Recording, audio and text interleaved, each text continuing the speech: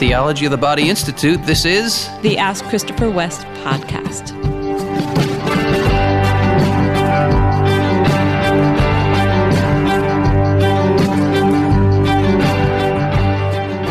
Welcome, everybody, to another episode of our podcast. Ask Christopher West. I'm here with my beloved wife. We had an exciting experience recently, kind of unexpected. It was unexpected. I had been planning a backpacking trip with our, shall I say, kiddos. Yes. And strangely enough, both of our older sons got foot injuries. Oh, my goodness. Weren't able to go. What was it that John Paul had? Oh, plantar fasciitis. Mm-hmm. Which means what? Yeah, really painful heel of both feet. So he was shuffling around, could barely walk. Yeah, and then Thomas got a cut on his foot and was unable to go. So I had been blocking off this time for a long time to do a backpacking trip, and I asked a very special person to go along with me. Who might that have been? Well, you asked me if I would go backpacking with you. I had many reasons not to, mind you, people. I'm not a backpacker at all. But this situation, actually, there were many reasons to say yes as well, which is kind of surprising. One of the big ones is that it is summertime. I cannot stand to sleep out in the cold. I just am very sensitive to cold, but of course it's not super cold at night right now. That was a big help. So we went to a place called the Grand Canyon of Pennsylvania, right, which is a little bit of a misnomer.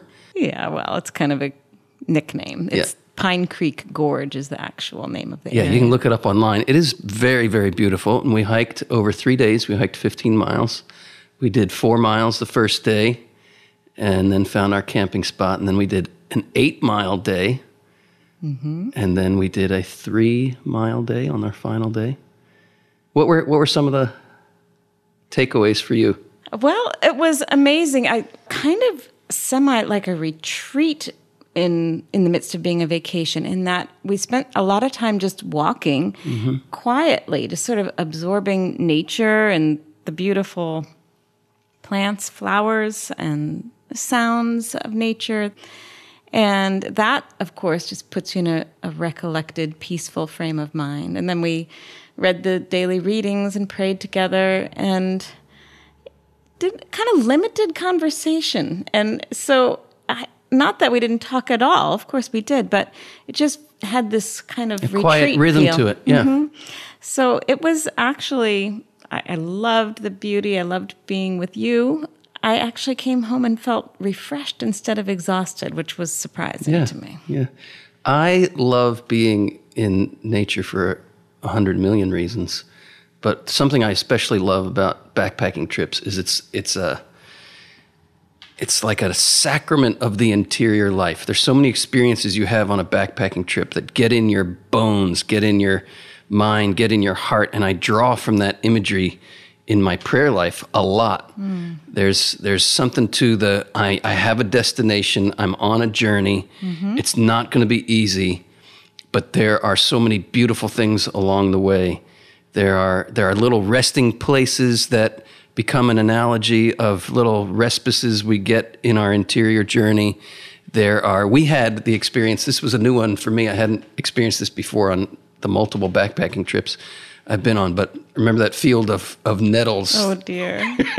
Yes, there was no option. There was no other way. We had to go through probably 3 football fields worth. This is a plant called a stinging nettle. A stinging nettle. The trail was completely overgrown with these things that were just, and we had shorts on because it's hot, so our legs were just getting stung by these plants that were So this is a new fodder for the interior symbols, right? There are fields of nettles on the interior journey, but there are also glorious views. It's we were hiking along that rim of the Pennsylvania Grand Canyon, and we'd get to spots where the trees would clear, and you'd get these glorious views, and that's also symbolic of the journey that we make interiorly with the Lord. There are some hard climbs, but when you embrace the difficulties, there are such rich rewards. So I thought it was really a bonding time for us as a husband and a wife. Yeah. And our kids were great. They were at home by themselves. I think, is this the first time we left our kids in the house, like all of them by themselves? For overnights, I think. I don't know. We had 2 overnights and they were home. Yeah. Yeah. So our oldest is 21. All is fine, and they seem to have a good time bonding as siblings too. So it was really fun. It was. What do we have for questions? Yes, we have some great questions. Thank you to our listeners. I'm going to start us off with one from Kyle. Kyle has a theological question for you. All right, Kyle, let's do it. At the resurrection, we will be reunited with our bodies. Yes. But no one will be given or received in marriage. What then will be the primary purpose of our bodies? And then he says, how will we use our bodies to give and receive love in the resurrection? Okay, so let's. This is a great question, Kyle, and I have to just say this because there's. I feel as a theologian, we have to bow before the mystery, and not be so quick to say, "Oh, I got the answer to that." So I have just loads and loads. I call them files in my brain. And immediately I hear the question and I know which file to go to get the right answer, right? And I don't want to just jump in there and pull out my answer and give it to you and move on, because these are mysteries and we have to have a certain reverence for the mystery and a reverence for the place in your heart, Kyle, where the question comes from. We all have these deep, deep questions, longings, mysterious stirrings in our hearts about what comes next. What's after this life? How's it all going to come together? And we have to begin any reflection on the afterlife. We have to take that position of St. Paul, who himself had these mystical experiences and glimpses of heaven that he says, I saw something I can't even share with you. But he said, eye has not seen, ear has not heard what God has ready for those who love him. So that's our starting point. These are mysteries. Eye has not seen, ear has not heard, nor has it even dawned on us what God has prepared for us. That's how awesome it's going to be. But we can, as John Paul II says, we can, by looking at the shape of our hearts, by looking at the kind of contour of our deepest longings and desires and properly examining those, we can begin to get a sense and a shape of what the afterlife might look like. As John Paul II says, Jesus' words about the resurrection do not fall into a void. We have these intuitions. And so Jesus' words about the resurrection land in a place in our hearts if we open to it. So all that said, here are some thoughts about the main purpose of our bodies in the resurrection. Number one, the afterlife is not in any way a negation of our humanity. And our humanity is the union of body and soul.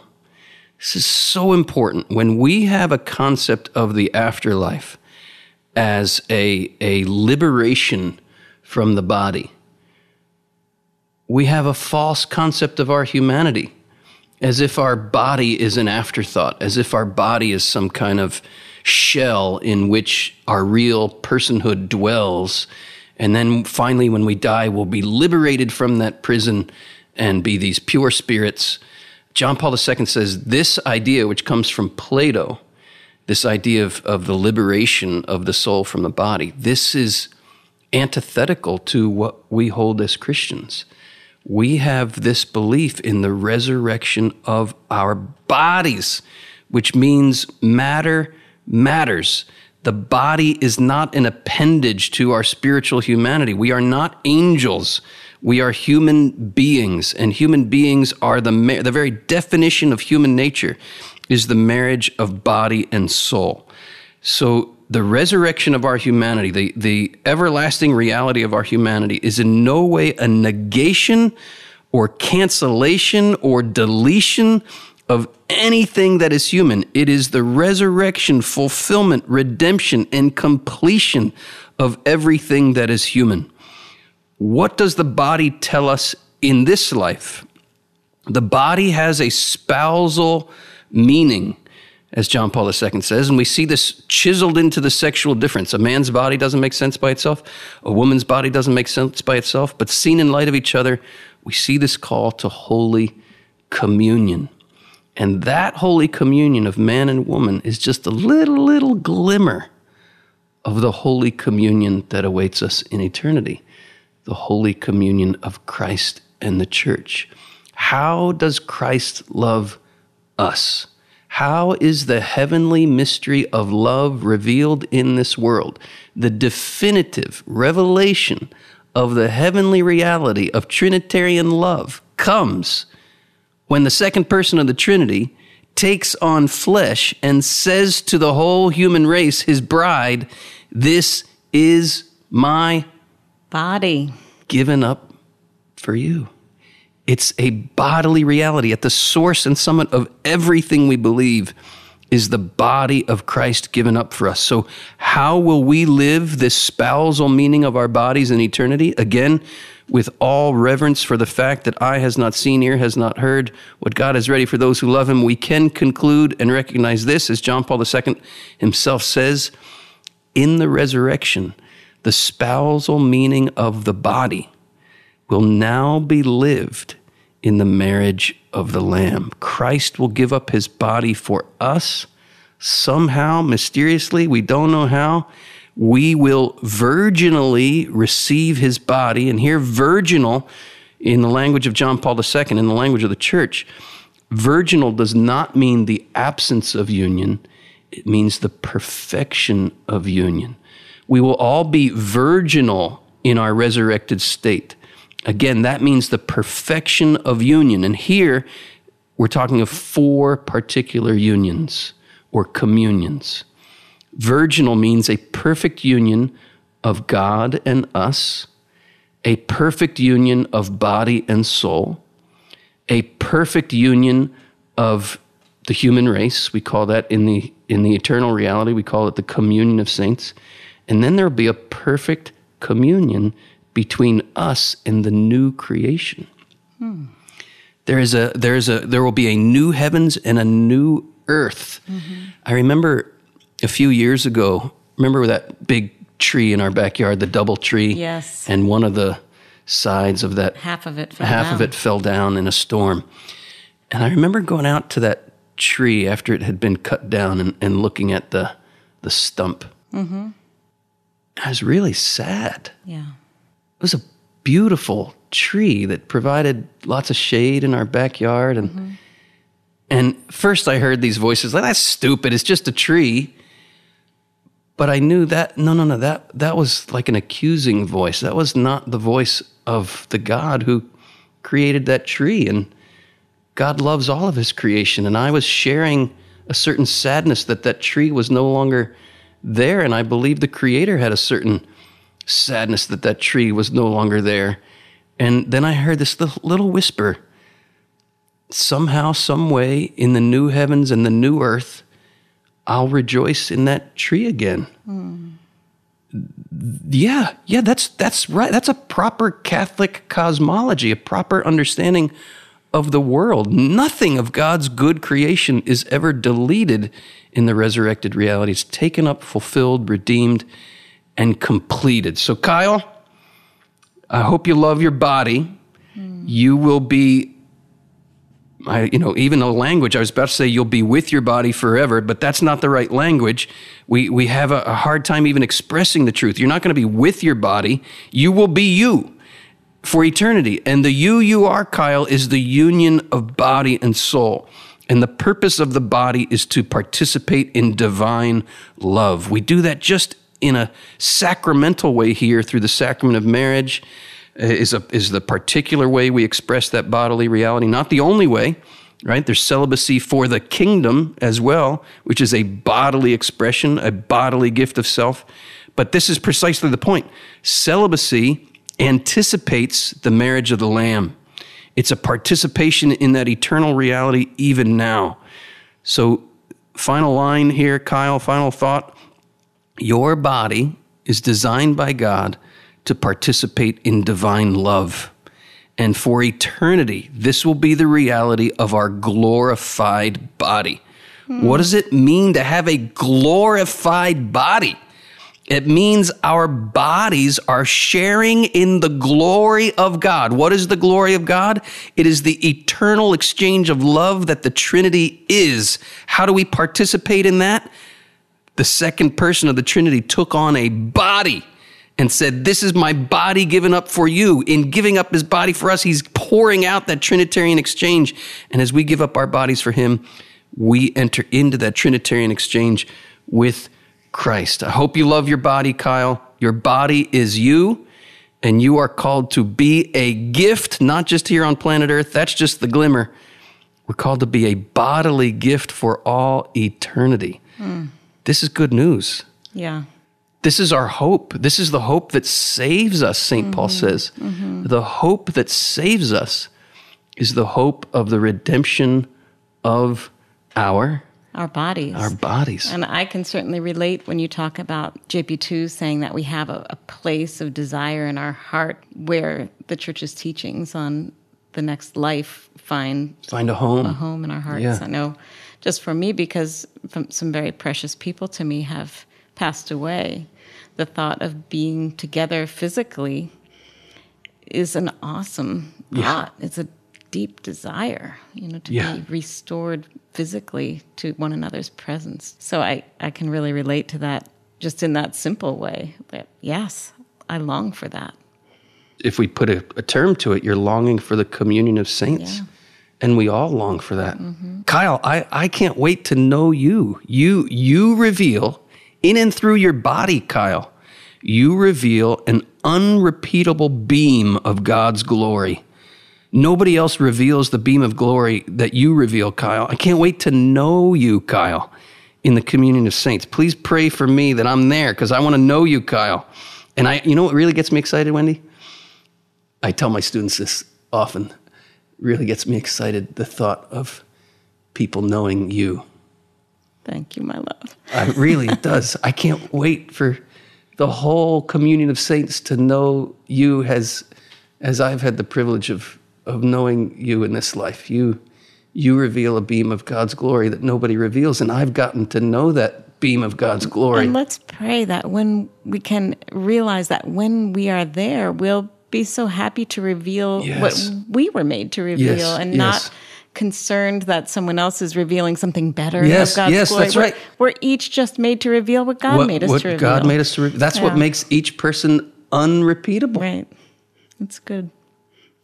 Next question. Okay. So this is a question from a wife who has a complicated situation, but she may not be the only one. I think some of our listeners can relate to this situation. Is she remaining anonymous? She is. Bless you, dear anonymous wife. So she says, my husband, and they've been married 5 years, was previously married. I was baptized Catholic, but didn't embrace the faith until last year when I had a conversion experience. My husband and I were not married in the church, and he has no religion. Through this conversion experience, I understood more deeply that I was living out of the state of grace. They weren't married in the church. We began the process of having his previous marriage dissolved, but a priest has made it clear to me that I do have a choice that would allow me to follow God's will to live as brother and sister. So this is, a challenging situation. Yes, she says, it seemed wrong to make that decision without my husband. But when I brought it to him, he was not open to it. After more discerning, I've decided to move forward with living as brother and sister, even if my husband is angry about it. Wow. She says, I am condensing this question, but she certainly says she's meeting with a priest, she's praying a lot, she's reading scripture, so a lot of graces are flowing here, but she asks if you have advice for her, any words of wisdom on how to address this with her husband. And then a practical question, is it really necessary to sleep in separate beds? She says that would be kind of challenging, I think, practically speaking. So, yeah. Wow. God bless you, dear anonymous wife. Yeah, these are some deep, deep realities. Number one, let's for other listeners, let's maybe give some background here as to why she's going down this path, especially if there are listeners out there who don't understand the church's teaching here on marriage. The teaching is this, that when marriage takes place, when a valid sacrament comes into being, when there is a valid union, and then there is a divorce, and if someone remarries, Jesus says, if you divorce and remarry, you commit adultery. And the statement there that Jesus is making is marriage is forever. Mm-hmm. So if this marriage is real, the certificate of divorce, it might have some status in a courtroom, but in the eyes of God, that first marriage is real. So if you're in bed sleeping with someone else as if this other person is your spouse, when you're actually married to the other person, you're committing adultery. So that's the one situation based on her husband's previous marriage. Correct. So her situation is she was, am I right? She was a baptized Catholic. Mm-hmm. But didn't have faith when she met this man she married, okay. So they didn't marry in the church. But nonetheless, as a baptized Catholic, baptized Catholics, unless they have made a formal renunciation of their faith, mm-hmm. And by formal renunciation, this is the way it was taught to me, formal renunciation would be like you write a letter to your bishop and you say, I formally renounce my baptism, I formally renounce my Catholic faith. If someone was baptized Catholic and did that, they would no longer be obligated to follow the form of the sacrament of marriage. Mm-hmm. But as a baptized Catholic, I'm assuming here that this person did not formally renounce the faith, so she is considered by the church a baptized Catholic and therefore is obligated to follow the form of the sacrament of marriage, which is, in the normal course of events, unless there's an exception granted, to get married in the Catholic Church with an official witness of the church who is there to witness the exchange of vows. So she did not do that, so in the eyes of the church, her marriage is not valid. So she's faced now with the circumstance of realizing, because she's come to faith, right, which is an amazing grace in your life. Praise God for that. Coming to faith in your life is an amazing, amazing grace. Now she's faced with the challenge of recognizing, wow, I didn't get married in the church, and I'm sleeping with this man who, legally in the eyes of the state, he's my husband, but in the eyes of the church, he's not. So in the eyes of the church, I'm having sexual relations with a man to whom I'm not married. So this priest rightly counseled her that an option is to live as brother and sister. Right. And I'll just throw in this comment, that it is possible for a person who's been not validly married in the church to then come to the church to be married. Correct. And they are taking steps in that direction, because before they could Thank you do for that. that, yes, that's an important her husband's clarification. former marriage would have to right. be dealt with, in light of the church. Correct. So since the man with whom she's living under the legal reality of marriage, but not the sacramental reality of marriage, was married previously, right, they can't simply go to the church and say, let's get married in the church, because he has a previous marriage, which the Catholic Church recognizes as valid until demonstrated otherwise. Right. So they are taking I'm right, right, that they are taking the necessary steps. In other words, this may be a temporary situation, right, of living as brother and sister. That's kind of until his marriage is granted a declaration of nullity. Right. If it is indeed granted, it's not always a guarantee that that's going to be granted. Right. But if that is granted, then they could get married in the church. But in the meantime, what is she to do? Mm-hmm. Now we're at the situation. Yes, and you were correct to clarify that one's circumstance. So this priest is rightly counseling her that one option would be to live as brother and sister. So really what's going on here is, I'm going to put it starkly first. I'm just going to put it out there, and then we can unpack. But here's really what is at stake. Where does my fidelity lie? Mm. Is it more important for me to please Christ here, or is it more important to please my husband? Mm-hmm. And Jesus has some very direct statements about these kind of things. Things like, if you do not renounce your mother and your father, you're not worthy of me. If you put others in front of me, you're not worthy of me. What kind of human being can make such a claim? Mm-hmm. That is, only God. That only makes sense if Jesus is God. If Jesus is God, it makes sense for Jesus to say, hey, if you prefer to please a human being over pleasing God, then you have your priorities wrong. And we don't tend to think in these terms. We tend to think, oh, how cruel is the Catholic Church to tell this couple who's been, living as husband and wife all these years, they can't sleep together. Well, there's a lot at stake here. The church is saying there's something bigger going on. Where does our ultimate happiness come from? If happiness is all about just pleasing ourselves in this life, then it seems foolish to give up the sexual union in this situation. But if sexual union is a sign of a greater reality, and that's going back to our previous question about the afterlife. Right. And why are men and women no longer given in marriage in the resurrection? Because the union of man and woman here on planet Earth, and let's be more specific, when the two become one flesh in that intimate sexual embrace, it is meant to be a sign of a heavenly reality. And if we elevate the sign above the heavenly reality, we have heaven and earth backwards. So this is really what is at stake. The heavenly reality is at stake. And I just want to commend this woman. God bless you for wrestling with these questions as you are wrestling with them.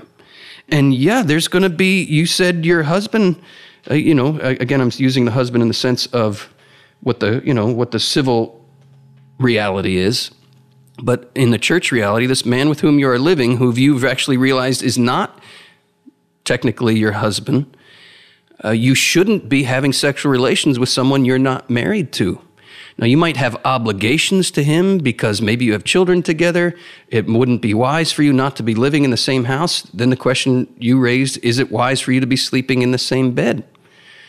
Well, that's a prudential call. I can't really answer that question for you. Is it possible for a man and a woman to sleep in the same bed and not have sexual relations? It is possible. Is it prudent? Is it wise? Is it recommended? Is it the appropriate course? That would be for you to determine. It sounds like you're already meeting with a wise priest, and hopefully he has some good counsel in that regard, and he can guide you because he knows the practicals that I don't know. But in terms of your husband not agreeing with this, again, that's a question of to whom do you want to be faithful, your heavenly bridegroom or this man with whom you do have some obligations because you've had this relationship all these years, but to whom are you obligated in a more concrete and more direct way? And Jesus himself said, I've come not to bring peace, but a sword. In other words, he's saying, there are times in your life where fidelity to me will cause disruption in your human relationships. Mm-hmm. And I think this is one of those situations. Again, none of this makes sense if Jesus is not God. This only makes sense in light of higher realities. We could put it this way. It's a question of what we worship. And that word worship, it actually means that to which we ascribe the most worth. Worthship. If we worship human relationships, if we think those are the ultimate realities, well then none of what the church is teaching here is going to make any sense. But this woman has had a conversion. Mm-hmm. And when we have a conversion, what we're having a conversion about is really a conversion of what we worship. We've been converted from ascribing ultimate worth to the things of this earth to ascribing ultimate worth to the things of heaven. And that causes, oh my gosh, what are the implications of ascribing worthship, ultimate worthship to Christ? That does change our priorities. It changes our understanding of our sexual choices. So I want to commend this woman for wrestling with these realities. And I also would encourage you to read chapter 3. I think it's chapter 3. No, it's it's either chapter 2 or 3 of Good News About Sex and Marriage. That's my Q&A book where I get into the nitty-gritties of these kind of things in the chapter on the sacrament of marriage and questions of annulment. Yes, and it may be something that interests your civil husband as well to read some of that. I know Yes. you've shared some of your understanding of these things with him, and as you've approached him about this topic, and maybe that would also be helpful to him. We'll certainly keep you and your husband in our prayers, because this is a challenging part of your journey. That doesn't mean it's Very challenging, flooded with graces. Challenges and graces aren't mutually exclusive at all. In fact, they tend to arrive together. So we're rejoicing with you in the graces that are sustaining you and guiding you, and certainly feel compassion for the struggle and challenge that is before you right now. Just want you to know that our prayers are with you, and grateful for the opportunity to share this with you and other listeners. I have one more thought to share with her, and it's this, and the listeners, on this question, that fidelity to Christ can never, ever mean something is amiss in our human relationships. In other words, this woman learning to love Jesus more, it will teach her to love this man more. Mm-hmm. There can never be a contradiction in loving Jesus and loving other people if we really understand what love is. If we really understand what love is, to love Jesus more is to love other people more. If your goal, which I certainly believe it is to love this man more in your life, loving Jesus more is the way to learn to love him more. Even if that love brings you face to face with very difficult decisions that he may, in the present moment, not understand. But we don't just live for this present moment. Eternity is at stake in these questions. And this man, God willing, one day there will be an opportunity for you to marry in the church and bring all of this full circle. But your choices now, these difficult choices now, will bear fruit that last. A fruit that lasts. And in eternity, this man, let's just take the scenario, say he doesn't get an annulment for his other marriage, and they have to live as brother and sister the rest of their lives, and he's bitter about it. In eternity, he will not be bitter. He will be dancing in joy before you for your fidelity to Christ, because your fidelity to Christ can also save him. Mm. That's the reality of it. That's beautiful. I think we have time for one more. Here's a question from Caleb. Caleb. Hey, Caleb. Caleb asks, what is the difference between letting unruly desires die and repression of desire? Great question, Caleb. So I know where he's going with this. It sounds like Caleb has read some of my stuff or listened to other podcasts where we've talked about this. What he's getting at is a teaching that I have drawn from St. John Paul II, which is the difference between, well, let's back up. We all experience disordered sexual desires. It's part of our broken, fallen humanity. And by disordered sexual desires, I mean the inclination to treat other human beings as objects for our selfish pleasure. We tend to think in this fallen world, this is just the way it is. This is the way men and women feel, and this is the way they live, and we end up using one another because sex feels good. Well, Jesus interrupts that train of thought and that pattern of living and says, in the beginning it was not so. There was an original plan from which we have fallen. There was an original plan in which man and woman were naked without shame. They were naked without shame because they experienced sexual desire as the desire to love as God loves. In other words, in the beginning, before sin messed it all up, eros, erotic desire, expressed agape, divine sacrificial love. We can all recognize we don't experience it that way. It's because we are broken. And this is why Jesus says, if you even look at others lustfully, you've already committed adultery in your heart. Adultery, the word adulterate, means to alter something, to make something other than what it is intended to be. To adulterate means to alter something. So when we treat other human beings as objects for our sexual pleasure, we are adulterating God's plan for sex. We are making it something other than it was meant to be. It's meant to be loving divinely. This is my body given up for you. This is what sex is meant to be. In our fallen world, we don't experience it this way. So Caleb is saying, what do we do here? Because in my teaching, drawn from John Paul II, I've always said repression is not the path forward. Most people think you only have two choices when you experience that disordered, selfish desire: indulge it or repress it. And if those are the only two options, which one appears to be more holy? Repressing it. Repression looks more holy, but if that's our approach to our sexuality, as John Paul II says, it's only a matter of time before what we have repressed is going to explode in all kinds of disordered acting out. There's another way that Caleb is talking about, but he's saying, what's the difference between repressing and what I've talked about, allowing our sinful desires to be crucified? This comes right out of Scripture, where St. Paul says, those who follow Christ allow their sinful passions to be crucified. But we know crucifixion is not the final story about Jesus. What comes next? Resurrection. Woo! This means as we die with Christ, we can also live with him, a new life, St. Paul says. If we carry in our bodies the death of Jesus, we will also carry in our bodies the resurrected life of Jesus. Redemption happens through the death and resurrection of Jesus.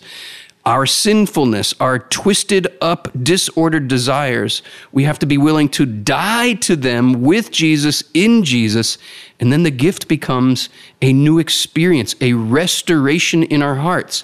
It's not a magic trick. It's not like say this prayer to Jesus and all of a sudden all your disordered desires will be rightly ordered.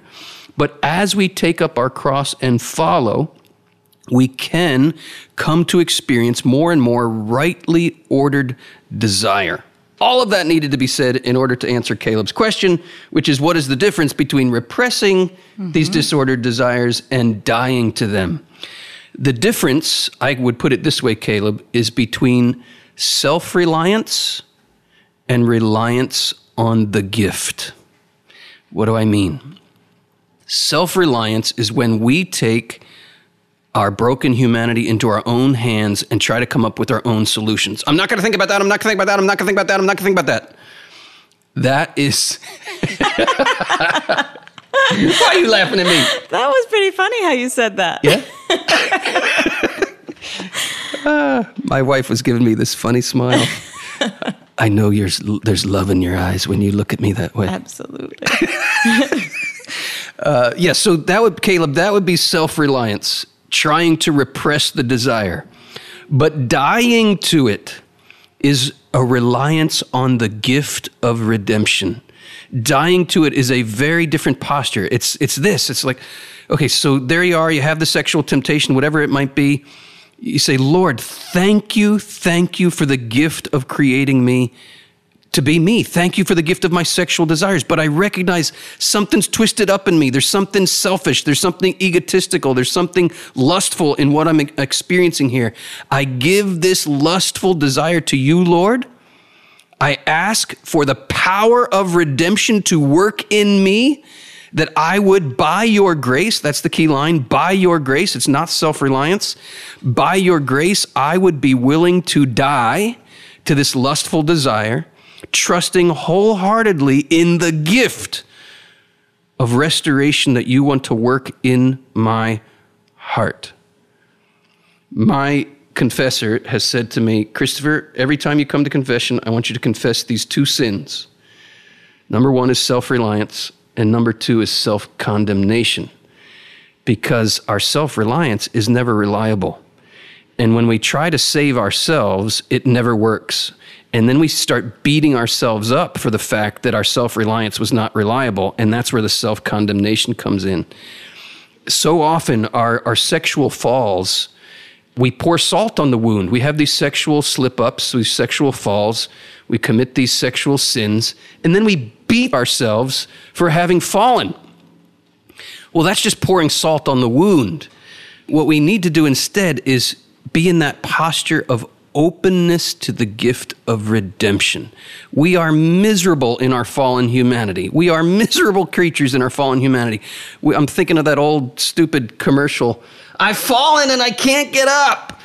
Remember that? What was Yes, that? What was that thing? Some. Was it for a first alert? Oh yeah, first alert, where the old people Yeah. need to. I Yeah. shouldn't say old people like that because I'm getting to be one. A very good life-saving device. A very good that life-saving was well device for- advertised, yes. kind of stuck in our cultural memory there. Yes, the lady who's fallen down the steps and Yes. I'm falling and I can't get up. Well, that's us in our fallen humanity. We need a savior. We are in misery, but here's the good news. Our God is rich in misericordia, mercy. And misericordia means a heart that gives itself to those in misery. So, Caleb, to repress it is misery. To be willing, by God's grace, to enter into the death and resurrection of disordered desire. And on the other side, it comes out in a new way where we're learning to love. That's God's mercy working in our misery. I could just share a tiny bit about that. Please. Because that process of not repressing, but of kind of giving the desire over, there is an aspect of sin, fallenness, that, we just simply have to accept humbly and, confess our sinfulness. There's also a truth to be found in understanding that God made us with good desires, Yes. and these sinful things are twistings of those good desires. Amen. I feel like we've shared about this before in our podcast. But Preach it, Wendy, preach it. I think it relates to this question, is that, some of the resurrection that we talk about experiencing in a more like, just practical way to say it is a new experience of desire where we see a true and good desire Yes. in our hearts that was placed there by God, that in our original sinful state and in the interference of the evil one in our lives, we've experienced a sinful desire. The Lord wants to, I think, as part of the resurrection, is to show us the original Amen. desire that's always founded in truth. The truth of our own dignity and the dignity of every other person, the truth of vows and holy just honoring of God's order in creation. All of that, is what brings about resurrection, I think. You're reminding me of a great quote from JP2 from Love and Responsibility, his book. He says, chastity, sexual purity, the goal is never to repress it. The goal is always to raise sexual attraction and desire to the level of the dignity of the person. Mm-hmm. Mm-hmm. And here we come to experience an altogether positive side of chastity, of purity. There is a negative side. We have to say no to the things that are disordered. But that negative side, that no, is for a much greater yes, where we are able to see the true, the good, and the beautiful, the true dignity of the human being revealed through the spousal meaning of the body, and desire to sacrifice our lives for the goodness and dignity of that other. That's redeemed eros. Mm-hmm. And Pope Benedict XVI, quoting various fathers of the church, says, is there any more mad eros than Christ, the bridegroom, giving up his body for his bride on the cross? That's what we're called to. True erotic desire, eros, infused with agape, is exactly what we see when Christ, the bridegroom, says to his bride, this is my body given up for you. We're all called to love in that way, but we can only do it by God's grace. And that brings us to the final little bit of our show, where we thank you guys for being part of this. We invite you again to submit your questions at askchristopherwest.com. If you have a question, please send it to us. We would love to answer your question on one of our shows. Be patient with us because we do get a lot of questions and we have to sift through them, and we're only able to do about 3 questions on every show. But please do send them. Better chance of us answering your question if you send it. There you go.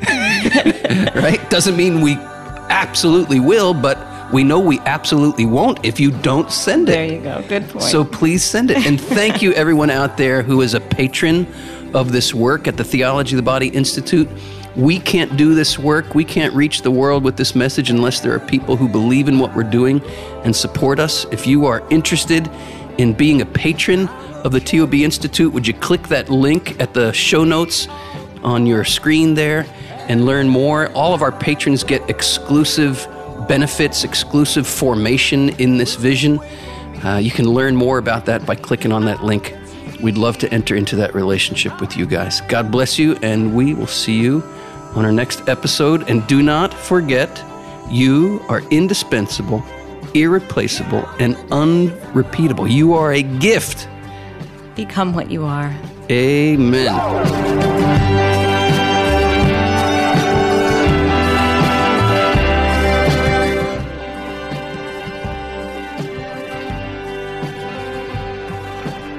Ask Christopher West comes to you from the Theology of the Body Institute, with music by Mike Mangione and production by Sounder and Key.